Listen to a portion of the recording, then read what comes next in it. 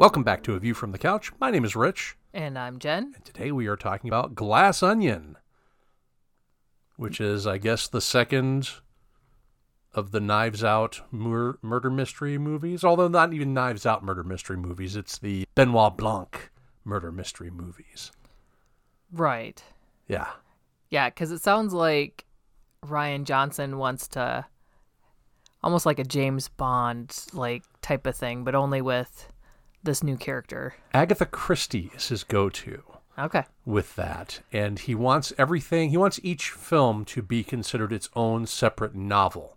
So while Netflix has named this Glass Onion a Knives Out mystery, the actual title that Rian Johnson prefers is simply Glass Onion. That's why I referred to it as just Glass Onion.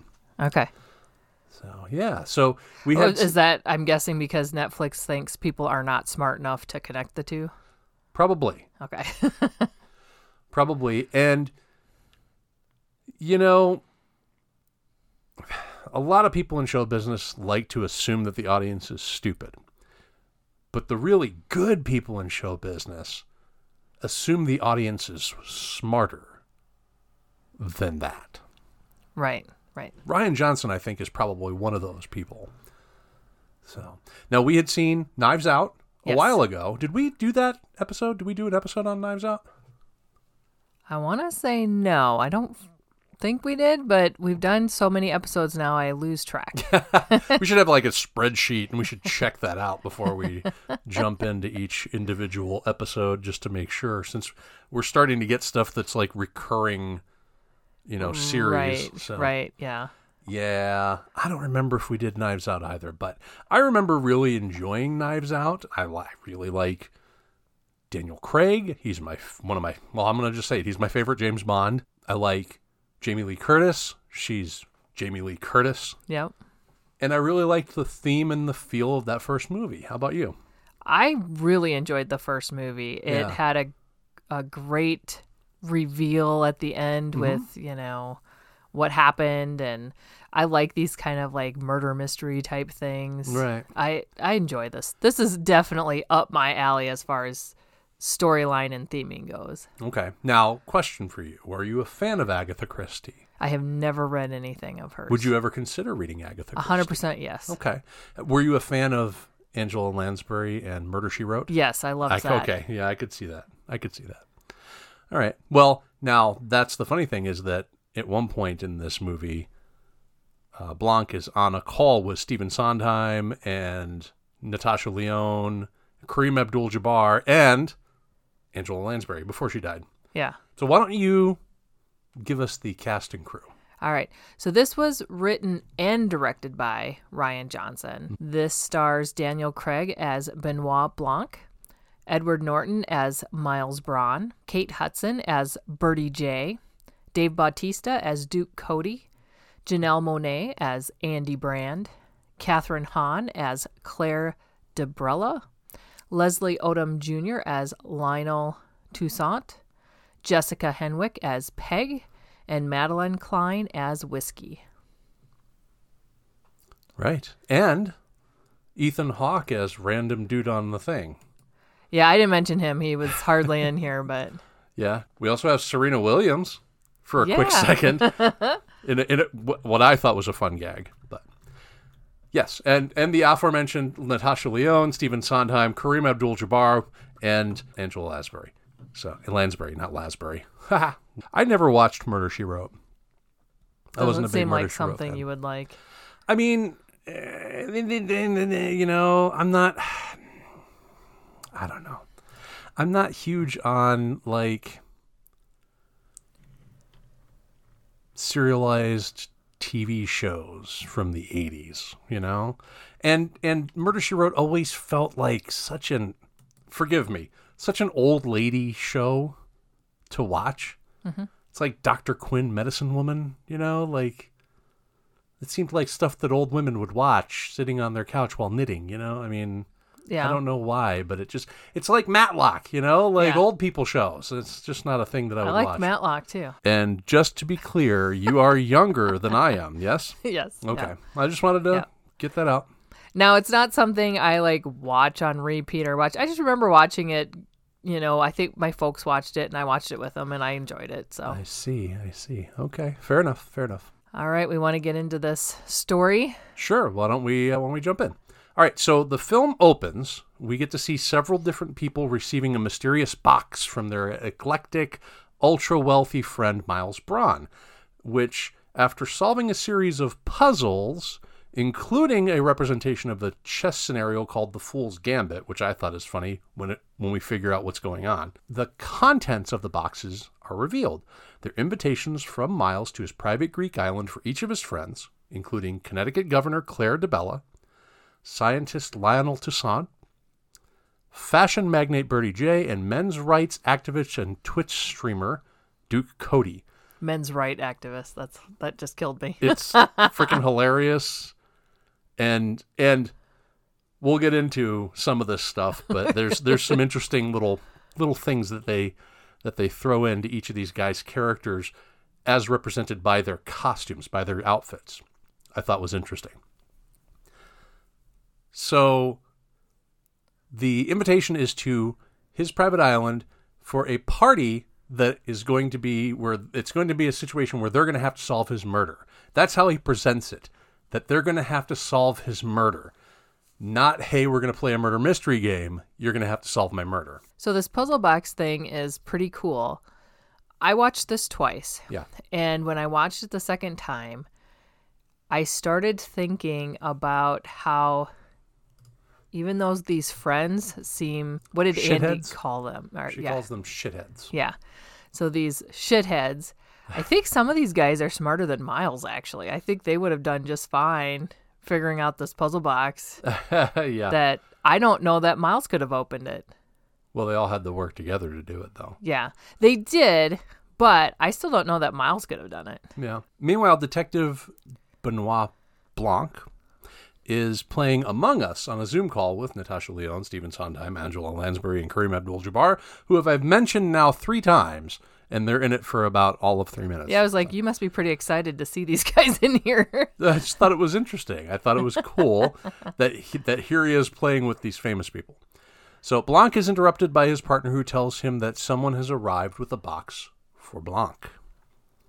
So he joins the other guests at a dock where they're going to board a boat that's going to take them to Miles's island. And they're given an oral spray by Ethan Hawke that we are meant to take as a precaution against COVID-19. So that way the friends can interact freely on the island.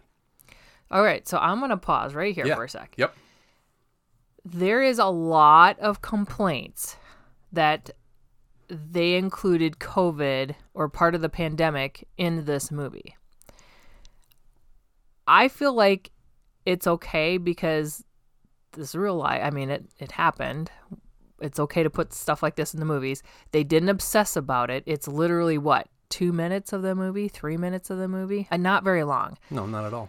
And I think the most important part is the mask wearing gives us a little bit of insight. I was just going to talk about that, yeah. Into each of these characters and what they are like. Right. And that was the whole point of it. And then they don't talk about it again. So these people who are complaining about it, I don't understand what their complaint is because it's hardly in here. It has a purpose, it has a point, and then it moves on. I'm okay with it. Yeah, everything that is put on screen in this movie has a point, actually, which is really fantastic. I think it's very well structured.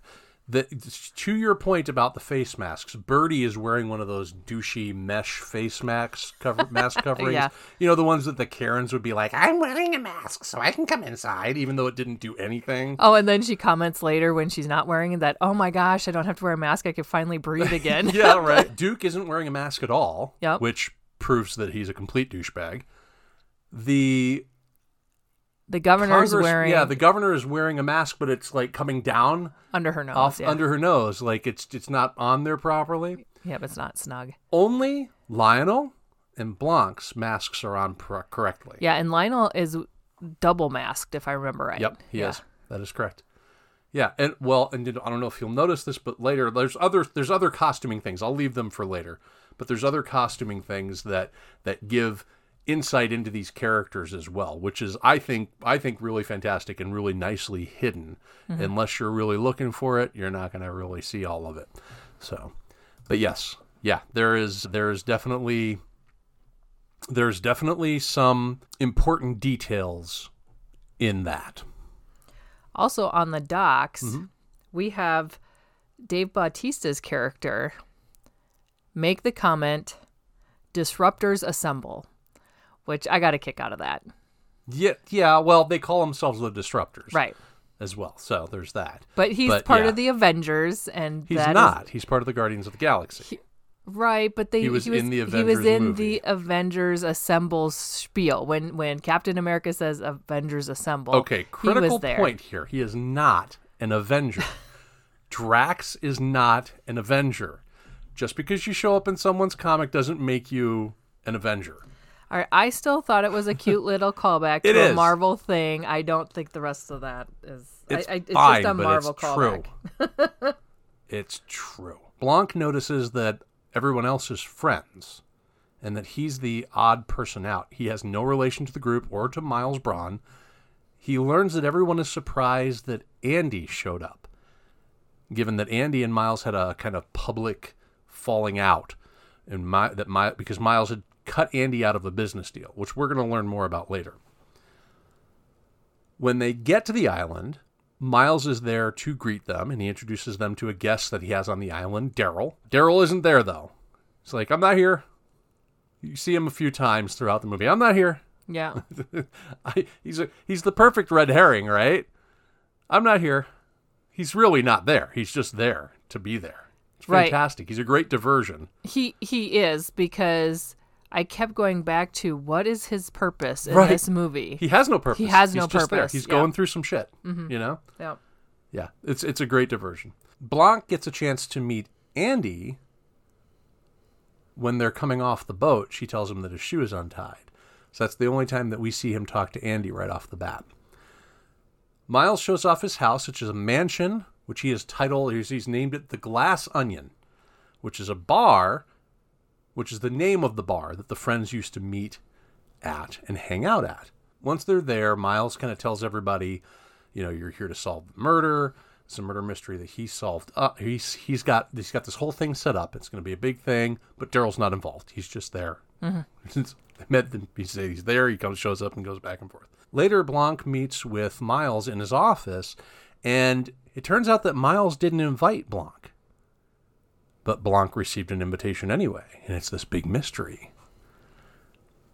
And Miles asks him about the puzzles that he solved. He says, "Please stay, stay and be invited, you're invited now.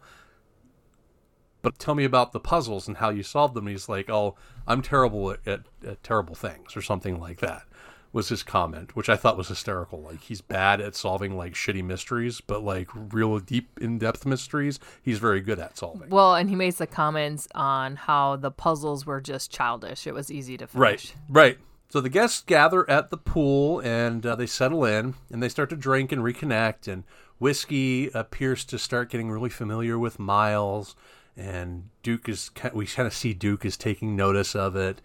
And we learn that Peg, who is Birdie's assistant, wants Birdie to ask Miles for a favor. We find out that Miles was allegedly a nobody when he met Birdie the first time. And then we get to a tirade that Andy has. And we find out that all of the friends are indebted to Miles in some way, shape, or form. Whether it's bankrolling the governor's career, or setting up new clothing lines for Birdie, or advertising on Twitch streams. Whatever it is, Miles is involved financially in all of their lives. Peg tries to get Miles to leave Birdie alone. He wants her to publicly apologize for using sweatshops in Bangladesh to make the sweatpants that she sells. But Miles won't back down on it. Blanc is out exploring the grounds. He gets chased out of a garden when he lights up a cigar, and this automated security thing. It says, "This is a non-smoking area. Please extinguish your cigar. This is a non-smoking area." He runs off, throws the cigar into a pond, and that sets off another alarm. And he's like, "Oh shit!" And it just takes off. But when he runs out, he stumbles on Duke, who is watching into Miles's room, and there Whiskey is hooking up with Miles. at the same time. And Duke does not appear happy about it. Later that night, the friends gather for dinner and to start the murder mystery. But Blanc spoils the whole thing by solving the puzzle and correctly deducing that Birdie is the murderer and that the game was rigged to make a statue shoot a fake crossbow dart at Miles. And then, for comedic effect, the crossbow does shoot at Miles, and it causes like this spurt of blood. Yeah. And Miles gets kind of frustrated, and he goes back to his office to clean up. Blanc follows him, and he apologizes for ruining the surprise. But then he points out that everyone that Miles has invited has a reason to want to see him dead for real, which is interesting. I loved this, that Blanc asked, is there a prize? If you win, is there a prize? Yeah, and Miles is getting all flustered with this. Yeah. And he finally agrees that it's going to be an iPad or whatever. Right. And instantly he's like, well, it was Birdie. Yeah. He's like, oh, the prize is an iPad? Okay, I know who it is. It's her, and this is how it happened. And then he's like, I don't need the prize. I just, it's her. Yeah. I thought it was funny because Blanc is terrible at childish things, but then later he's going to point out that this was a pretty rudimentary murder mystery. Mm-hmm. So he's not really terrible at them. No. He just wants people to think he's terrible at them. Right. And I wonder why. I wonder if we're going to get that later on, like in another movie or something. Is there a reason that you think that you can think of that a detective would want people to think that he was bad at simple mysteries? I feel like it would help put people's guards down. You know, if they think he's not always on, maybe in just simple situations, maybe they might slip up a little bit. Okay. I could see that. Yeah. I could see that. All right. Anyway, while Blanc is in Miles's office, he notices a napkin that has a whole bunch of like writing on it, and Miles had it framed and it's behind his desk. And he asks him about it, and it's basically the details on the conception of Alpha, which is the company that Miles is the CEO of and that he and Andy had founded together. So then they rejoin the rest of the guests, and they're still drinking in the main hall. Miles shows them the Mona Lisa, the actual Mona Lisa. This is just so crazy. I know, right? This is rich people shit, right? This is rich. Yes. This is rich people bullshit. Yes. Basically, he paid a bunch of money to loan it from, or lease it from, the Louvre, because the Louvre is losing money because of the pandemic. Oh, they mentioned the pandemic again. Oh, darn. Sorry, people that don't want to remember that we just had a pandemic a couple of years ago. Whatever. We're still going on, really, but more in control than it was. Anyway, so the Mona Lisa is surrounded by this complicated, super sensitive alarm system that goes off anytime there's like a noise that's too loud. It'll shut up and everything. However, there is a failsafe that is like right on a side table, like out in the open. To me, this feels like it really shows Miles's audacity and arrogance. Sure. You have this priceless piece of art, and you're going to put a failsafe in to override the safety measures that the things that are going to protect it. Yeah. Yeah. And obviously they focus on this enough that you know something's going to come back to play with this thing. Oh God, the thing goes off for like 10 minutes in the movie. Yeah. Constantly. Yeah. Yeah.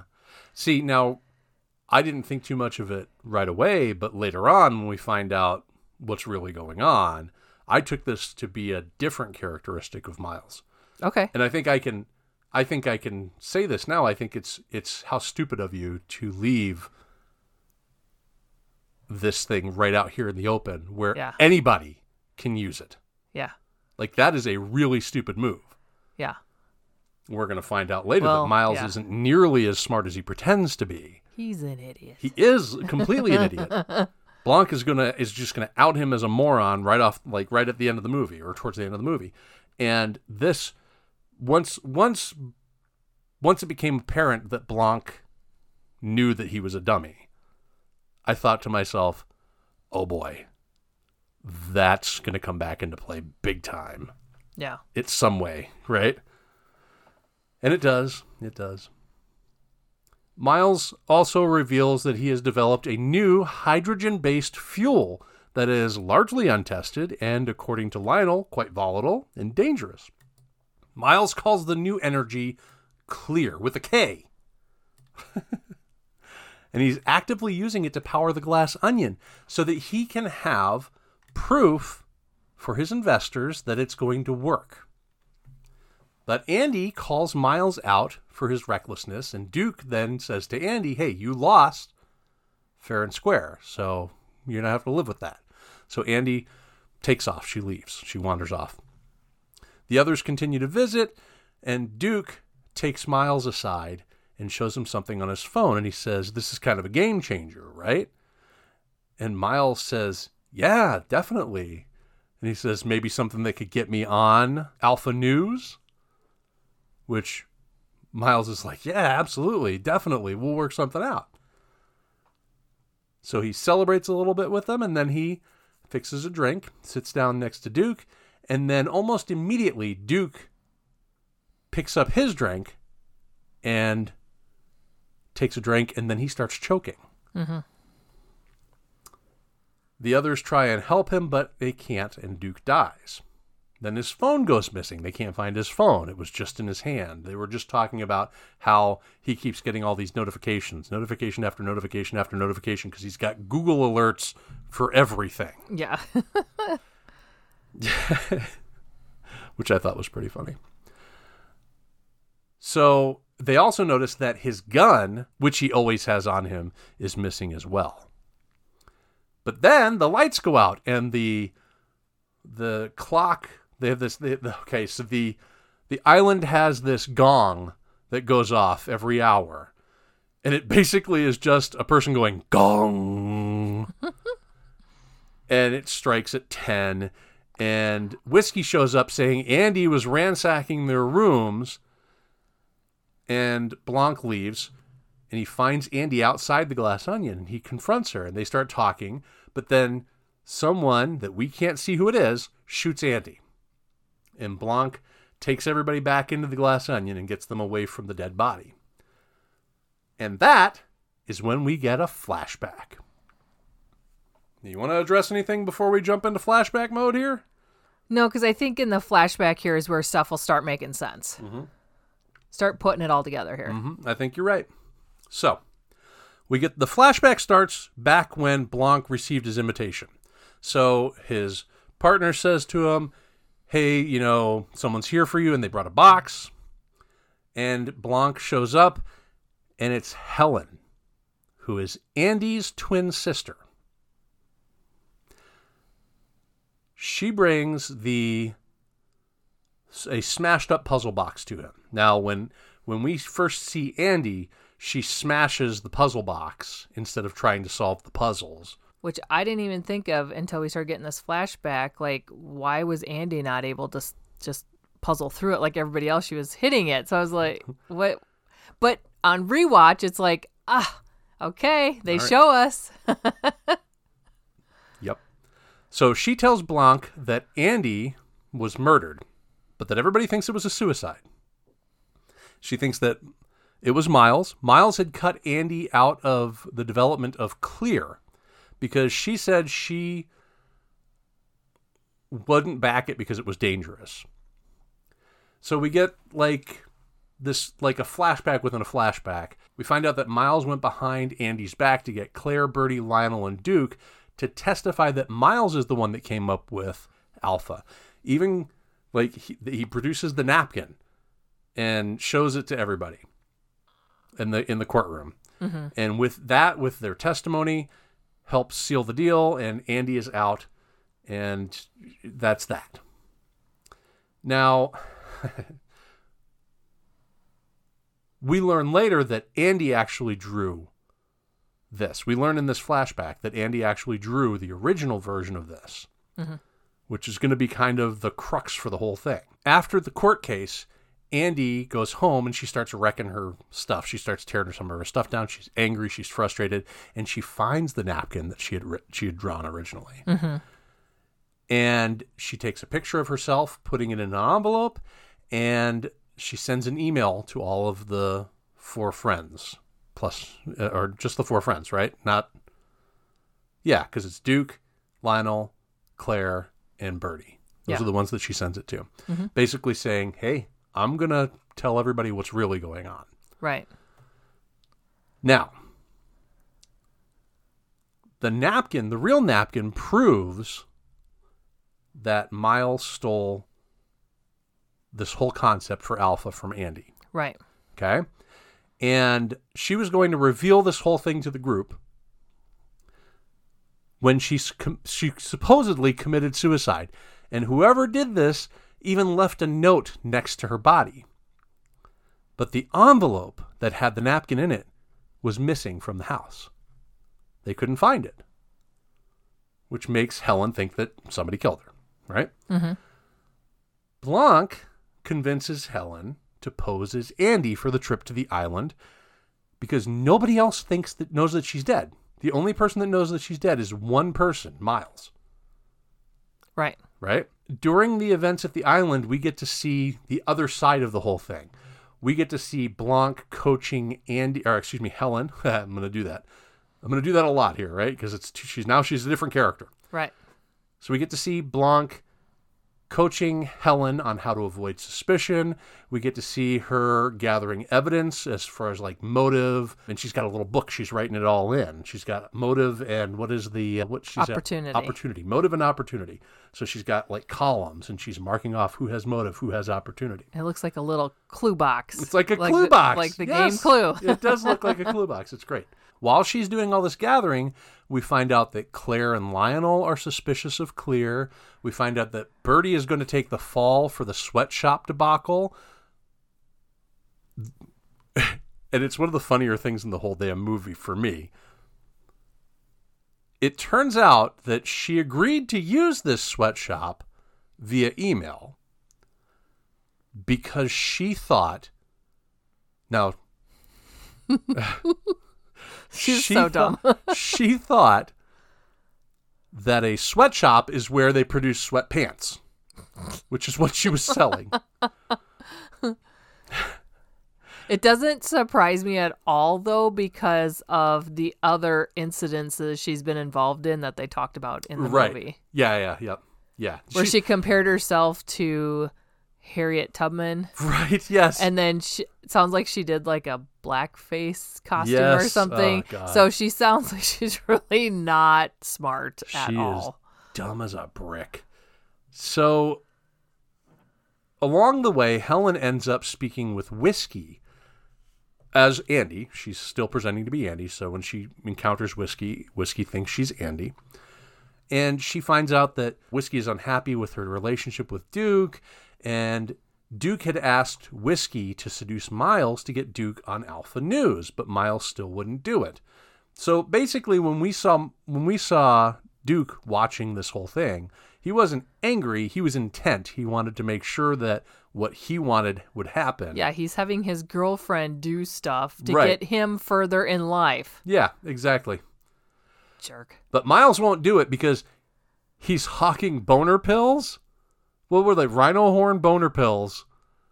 Right? Isn't that what he calls them? Rhino horn boner pills? I don't remember. And he doesn't want like a dude whose Twitch stream involves hawking boner pills to teenagers on his Alpha News thing. Anyway, Blanc coached Helen to lose that argument about Clear that happened right before Duke gets killed, when Duke says, just get out or whatever, and she leaves. So that way she could leave the room and search the guest rooms for the envelope with the napkin in it, which is what triggers Whiskey to come in after the lights go out and say that Andy was ransacking their rooms. So when Blanc rendezvous with Helen outside of the Glass Onion after she gets ejected and she's shot, we actually get to see that she survived this assassination attempt.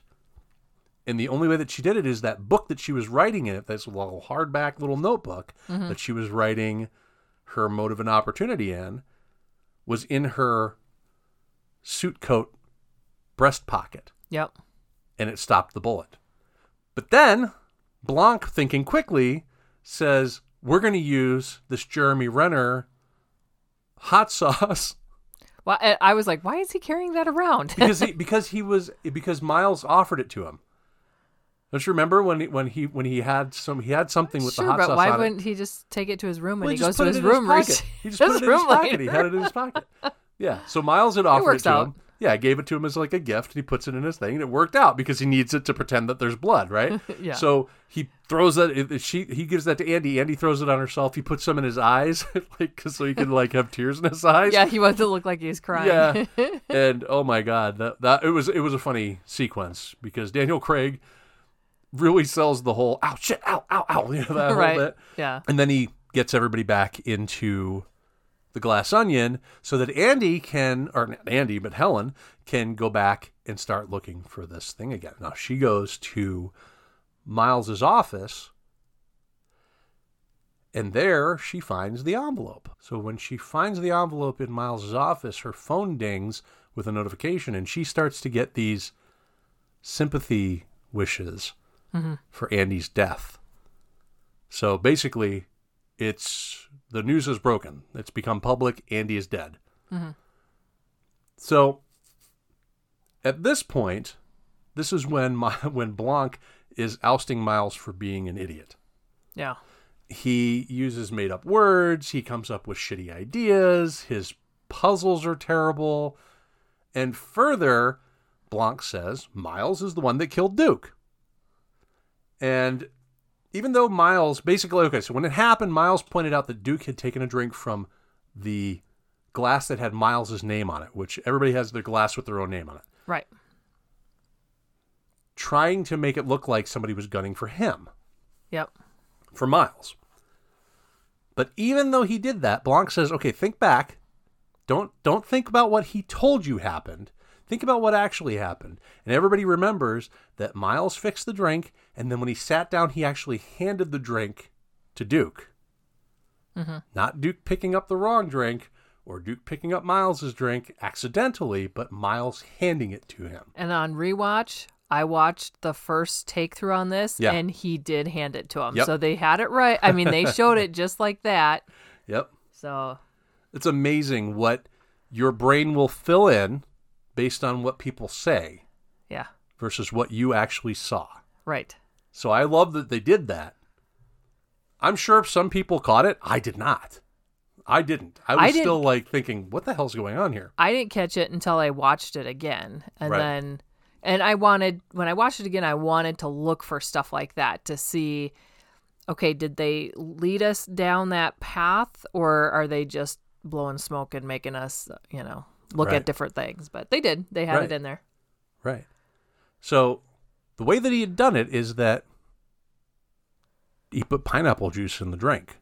And Duke is deathly allergic to pineapple. Yep. We find this out on the dock. Yes. When he's getting ready to get sprayed with the COVID thing. Yep. He says, there's not pineapple in that, right? Because the Duke don't do pineapple or something like that. So it was seeded early on. So much of this was just planted and there for you to find if you know where you're looking. And on rewatch, you can see, oh my God, I can see where I misinterpreted this. I saw this the wrong way, Yep. I wasn't looking at it the right way, and bam, here it is. Yeah. So Duke had witnessed Miles leaving Andy's house days earlier and was nearly hit by Miles as Miles made his getaway. The friends had all gone to check on Andy when she threatened to expose the friends as perjurers by revealing the real Alpha napkin. But Andy hadn't answered the door, and because Miles had killed her. Miles had gotten a fax from Lionel. Now, Miles doesn't have email. He's only got a fax machine. He doesn't have cell phone. Doesn't have a cell phone, no computer, just a fax machine. I don't understand that. For somebody who's supposed to be super smart and you still get your information from fax?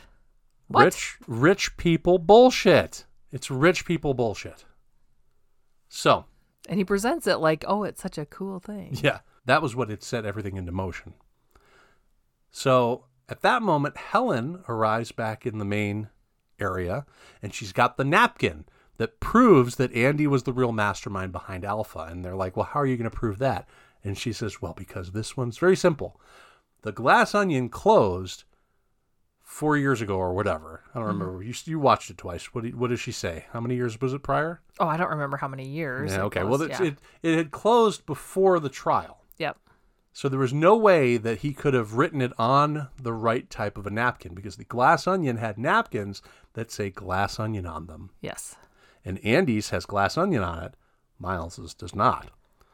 But it doesn't matter because Miles just burns the damn napkin anyway. I thought she was being really casual about flaunting that napkin around. It's a napkin, for God's sake. Somebody can just rip it up or whatever. So right. I thought she was not being as protective of it as maybe she should be, but she's just trying to prove a point at that point. Yeah, she's definitely feeling her victory at that point, but not taking into account the fact that Miles can just burn that thing. Right. Yeah. The rest of the group won't stick up for Andy to say, hey, we saw that. They're all siding with Miles still. Because they're all a bunch of shitheads. They're all a bunch of shitheads, and that's what she says. And Blanc says, I've done everything I can.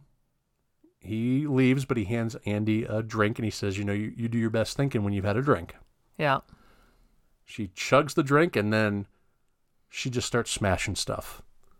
She smashes all of his expensive, sculptures, glass sculptures, and then sets fire to this pit in the middle of the room. I love that everybody else starts participating. Right.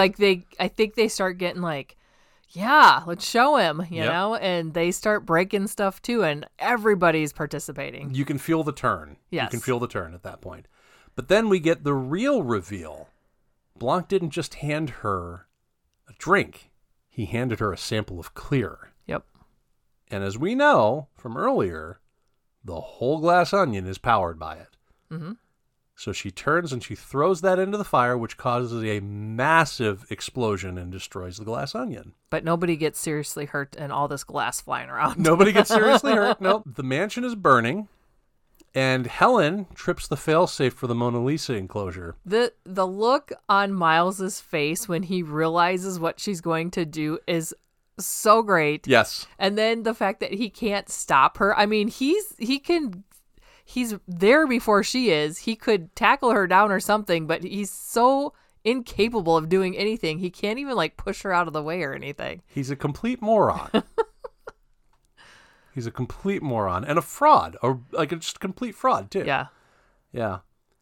So the Mona Lisa, the real Mona Lisa in the film world, burns, and Miles mocks Helen, saying that, look, you still don't have proof that Andy was, the person that came up with Alpha.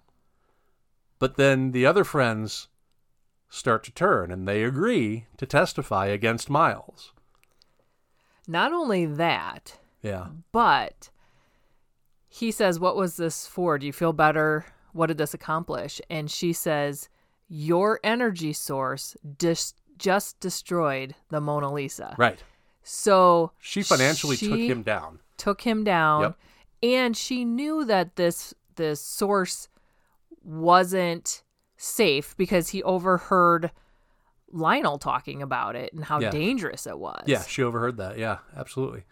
And at one point, Miles said, I want to be remembered in the same breath as the Mona Lisa. And she says, now you will be. Yeah. Now you will be. It was so good. It was a great cathartic moment. Yeah. Meanwhile, Blanc and Daryl are out on the beach watching the whole thing burn, having a cigar, yeah, this is great. Daryl, who was just there. He's just there. There he is again. He's just there. Just there. And the police show up at the island, and that's the end of the movie. All right. I wanted to talk about a couple things. First of all, there are different things in each person's costume that give them that give you a deeper insight into their character. The big one for me was Toussaint. Okay. Lionel has a wishbone on his lapel at one point in the movie. Okay. Which means he's being pulled in two separate directions. What do you do with a wishbone? You pull it apart, right? Yep. He's pulled in two different directions. He wants the money that Miles gives him, but he is unclear on clear. He doesn't believe in it, right? Birdie is just a distraction. What do we see? What do we have when Birdie is wearing that dress and she's twirling around? She's literally used as a distraction. She's just eye candy in this movie. Mm-hmm. And that's exactly what they use her for. They use her as a distraction. Good stuff. Good stuff. I love it. I loved that they used costumes, including the face masks, to give us insight into the characters. Yeah. Yeah. So do you have any notes? I know that you were watching some videos and stuff on that. I have a few things I want to talk about. Sure. One, you talked about the hourly dong. The dong. It just goes dong. Yeah, dong. Joseph Gordon-Levitt is the voice of the hourly dong. And he appears in all of Rian Johnson's films. Okay. Not always on screen, but in Knives Out, he's in that one too. And he's the voice on the computer. Like somebody's watching a movie on a little laptop or something. Yeah. And his voice is on there. Oh. So he is somehow in all of Rian Johnson's films. Was he in Rian Johnson's Star Wars movie? Yep. What was he in Star Wars? I think he was one of the creatures or something like that, or a voice of one of the creatures or something. So he's not always physically in them. Right. Sometimes it's just his voice, but he is in every single one of them. Yeah, I mean, they go way back. He was in Brick, which is Rian Johnson's very first movie as a director. So that's cool. He's in everything that he's done, huh? Yep. I'm going to have to go back and look for him now or listen for him. That's hysterical. That's great. I did not know that. Huh. Okay, cool. All right. In Miles's living room, he's got a lot of artwork in there. Mm-hmm. He has what's called number 207, which is a Rothko painting, but the painting is intentionally upside down to illustrate the character's superficial appreciation of art. Okay. And one of the paintings in there is of Edward Norton from Fight Club. That's from Fight Club? There's one of them in That's there. amazing. Okay, I saw a picture of Miles like all ripped and like standing there half, with no shirt on. Yeah. But that's from Fight Club, huh? Yeah, okay. that's from I love Fight it. Club, yeah. That's great. Did not know that. Ethan Hawke's cameo wasn't planned in advance. He was nearby in Budapest shooting Moon Knight, and he came to Greece for a day to just shoot that scene. Wow. Well, he came over to a vastly better production, I would say. If I could put my 2 cents in on Moon Knight there.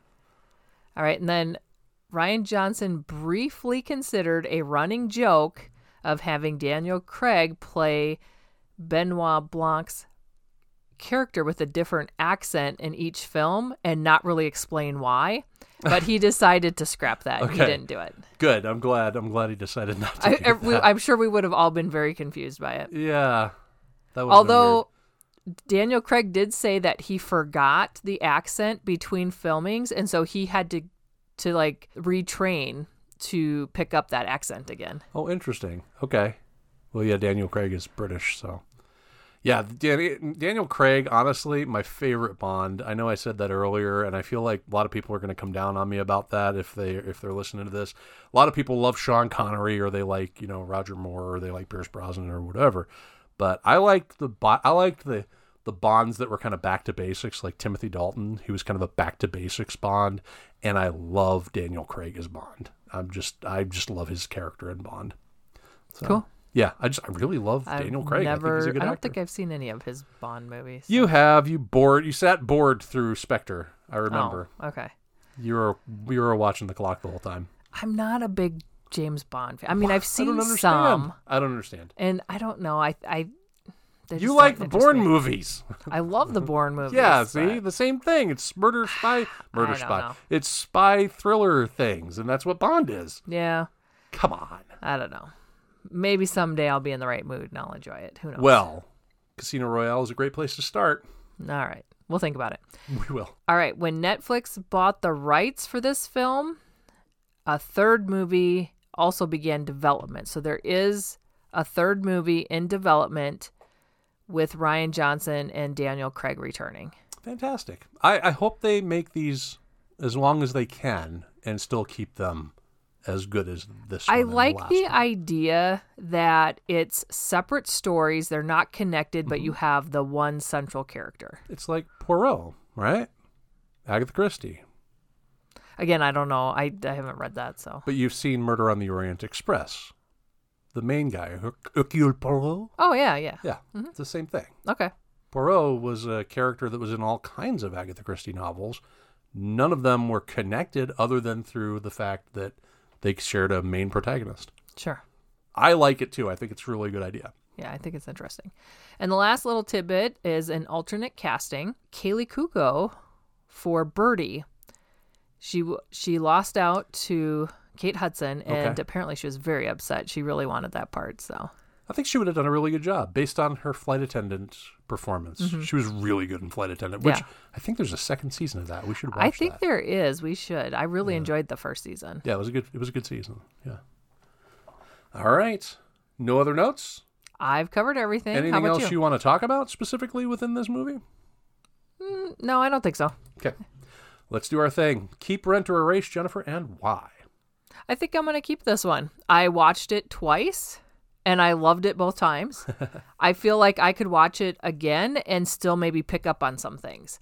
Because the second time I was watching it, I was trying to look for the clues. And I didn't pick up on some of the stuff you talked about with like the costuming and stuff. So I feel like I almost want to watch it again. And like the artwork in the background. I want to see if I can pick up some more of that stuff because it was interesting. They make that stuff mean something in here and they tell an interesting story. I didn't see who the killer was. I didn't anticipate it until it started unraveling. And then you're like, oh, yeah, that makes sense. So what's interesting is my first thought was that it was Edward Norton. Oh, yeah? Like, that was my first thought. But then when I think when Duke choked to death, that's when I was like, oh, my God, it's not Edward Norton. Who the hell is it then? Because my mind filled in the blank that he pointed out. Oh, well, he must have picked up my drink. Okay, sure. So I was like, well, shit. Interesting. Yeah. Interesting. Yeah, it was my first thought, and then I was completely off of it. I was on to other people. I was like, at one point I thought it was Daryl. I was like, it must be Daryl. He's got to have, like, well, it why must else be somebody. is he there? Right, yeah, he's there for something, right? Nope, not Daryl. Yeah. Well, it was Miles all along. Yeah. How about you? Keep, rent, or erase from me? Yeah. I'm going to go with keep. Okay. I'm going to definitely go with keep. This is a hard keep. I love Rian Johnson as a director. Honestly, I've seen Looper, I've seen The Last Jedi, I've seen Knives Out, and now I've seen Glass Onion, and I've enjoyed all of them. Brick has been on my radar for a long time. I have not gone back and seen it yet. I love everything that this man has done, and he hasn't disappointed me yet. So, Last Jedi, one of my top 3 Star Wars movies. That might lose us some listeners, so maybe I should cut that out. But Last Jedi is one of my top 3 Star Wars movies. I was going to say, boy, that's a controversial statement there. It is a controversial statement, but he went and did something daring. He didn't do the same old BS. And that's what I think he did here. I think he went a little daring with this. So, yeah, I'm in. I want to watch this again. Let's get this on 4K. Let's watch all the special features. Let's watch it. Let's make a once a year or once every couple of years. Let's watch through all the Knives Out movies or the what's his name? Well, Benoit if we have Blanc a movies. third one and maybe a fourth one, then we can kind of make a movie marathon of it. There we go. All right, fair enough. So, what's next? All right, next week we are going to cover The Woman King. The Woman King. This one came out last year, right? End of the year last year? I believe it released last fall in like September or something. Oh, yeah, it's been out for a while. Okay, cool. So, things that I've seen about this make me think about Wakanda, which I know is a fictional world, but this tribe of Amazonian warrior women make me think of the Dora Milaje. So, okay, sure, I see that. Should be an interesting watch. Yes, I'm excited. Cool. All right, so next week, right here on the couch, Viola Davis. I mean, The Woman King. Thanks for listening, everyone. You've been listening to A View from the Couch, a Space Moose Media podcast. You can interact with our hosts on Twitter by going to twitter.com/view_couch. You can also email us at aviewfromthecouch@yahoo.com. If you've enjoyed this episode, please help us get noticed by leaving a 5-star review on Apple Podcasts or the podcast platform of your choice. Thanks for listening.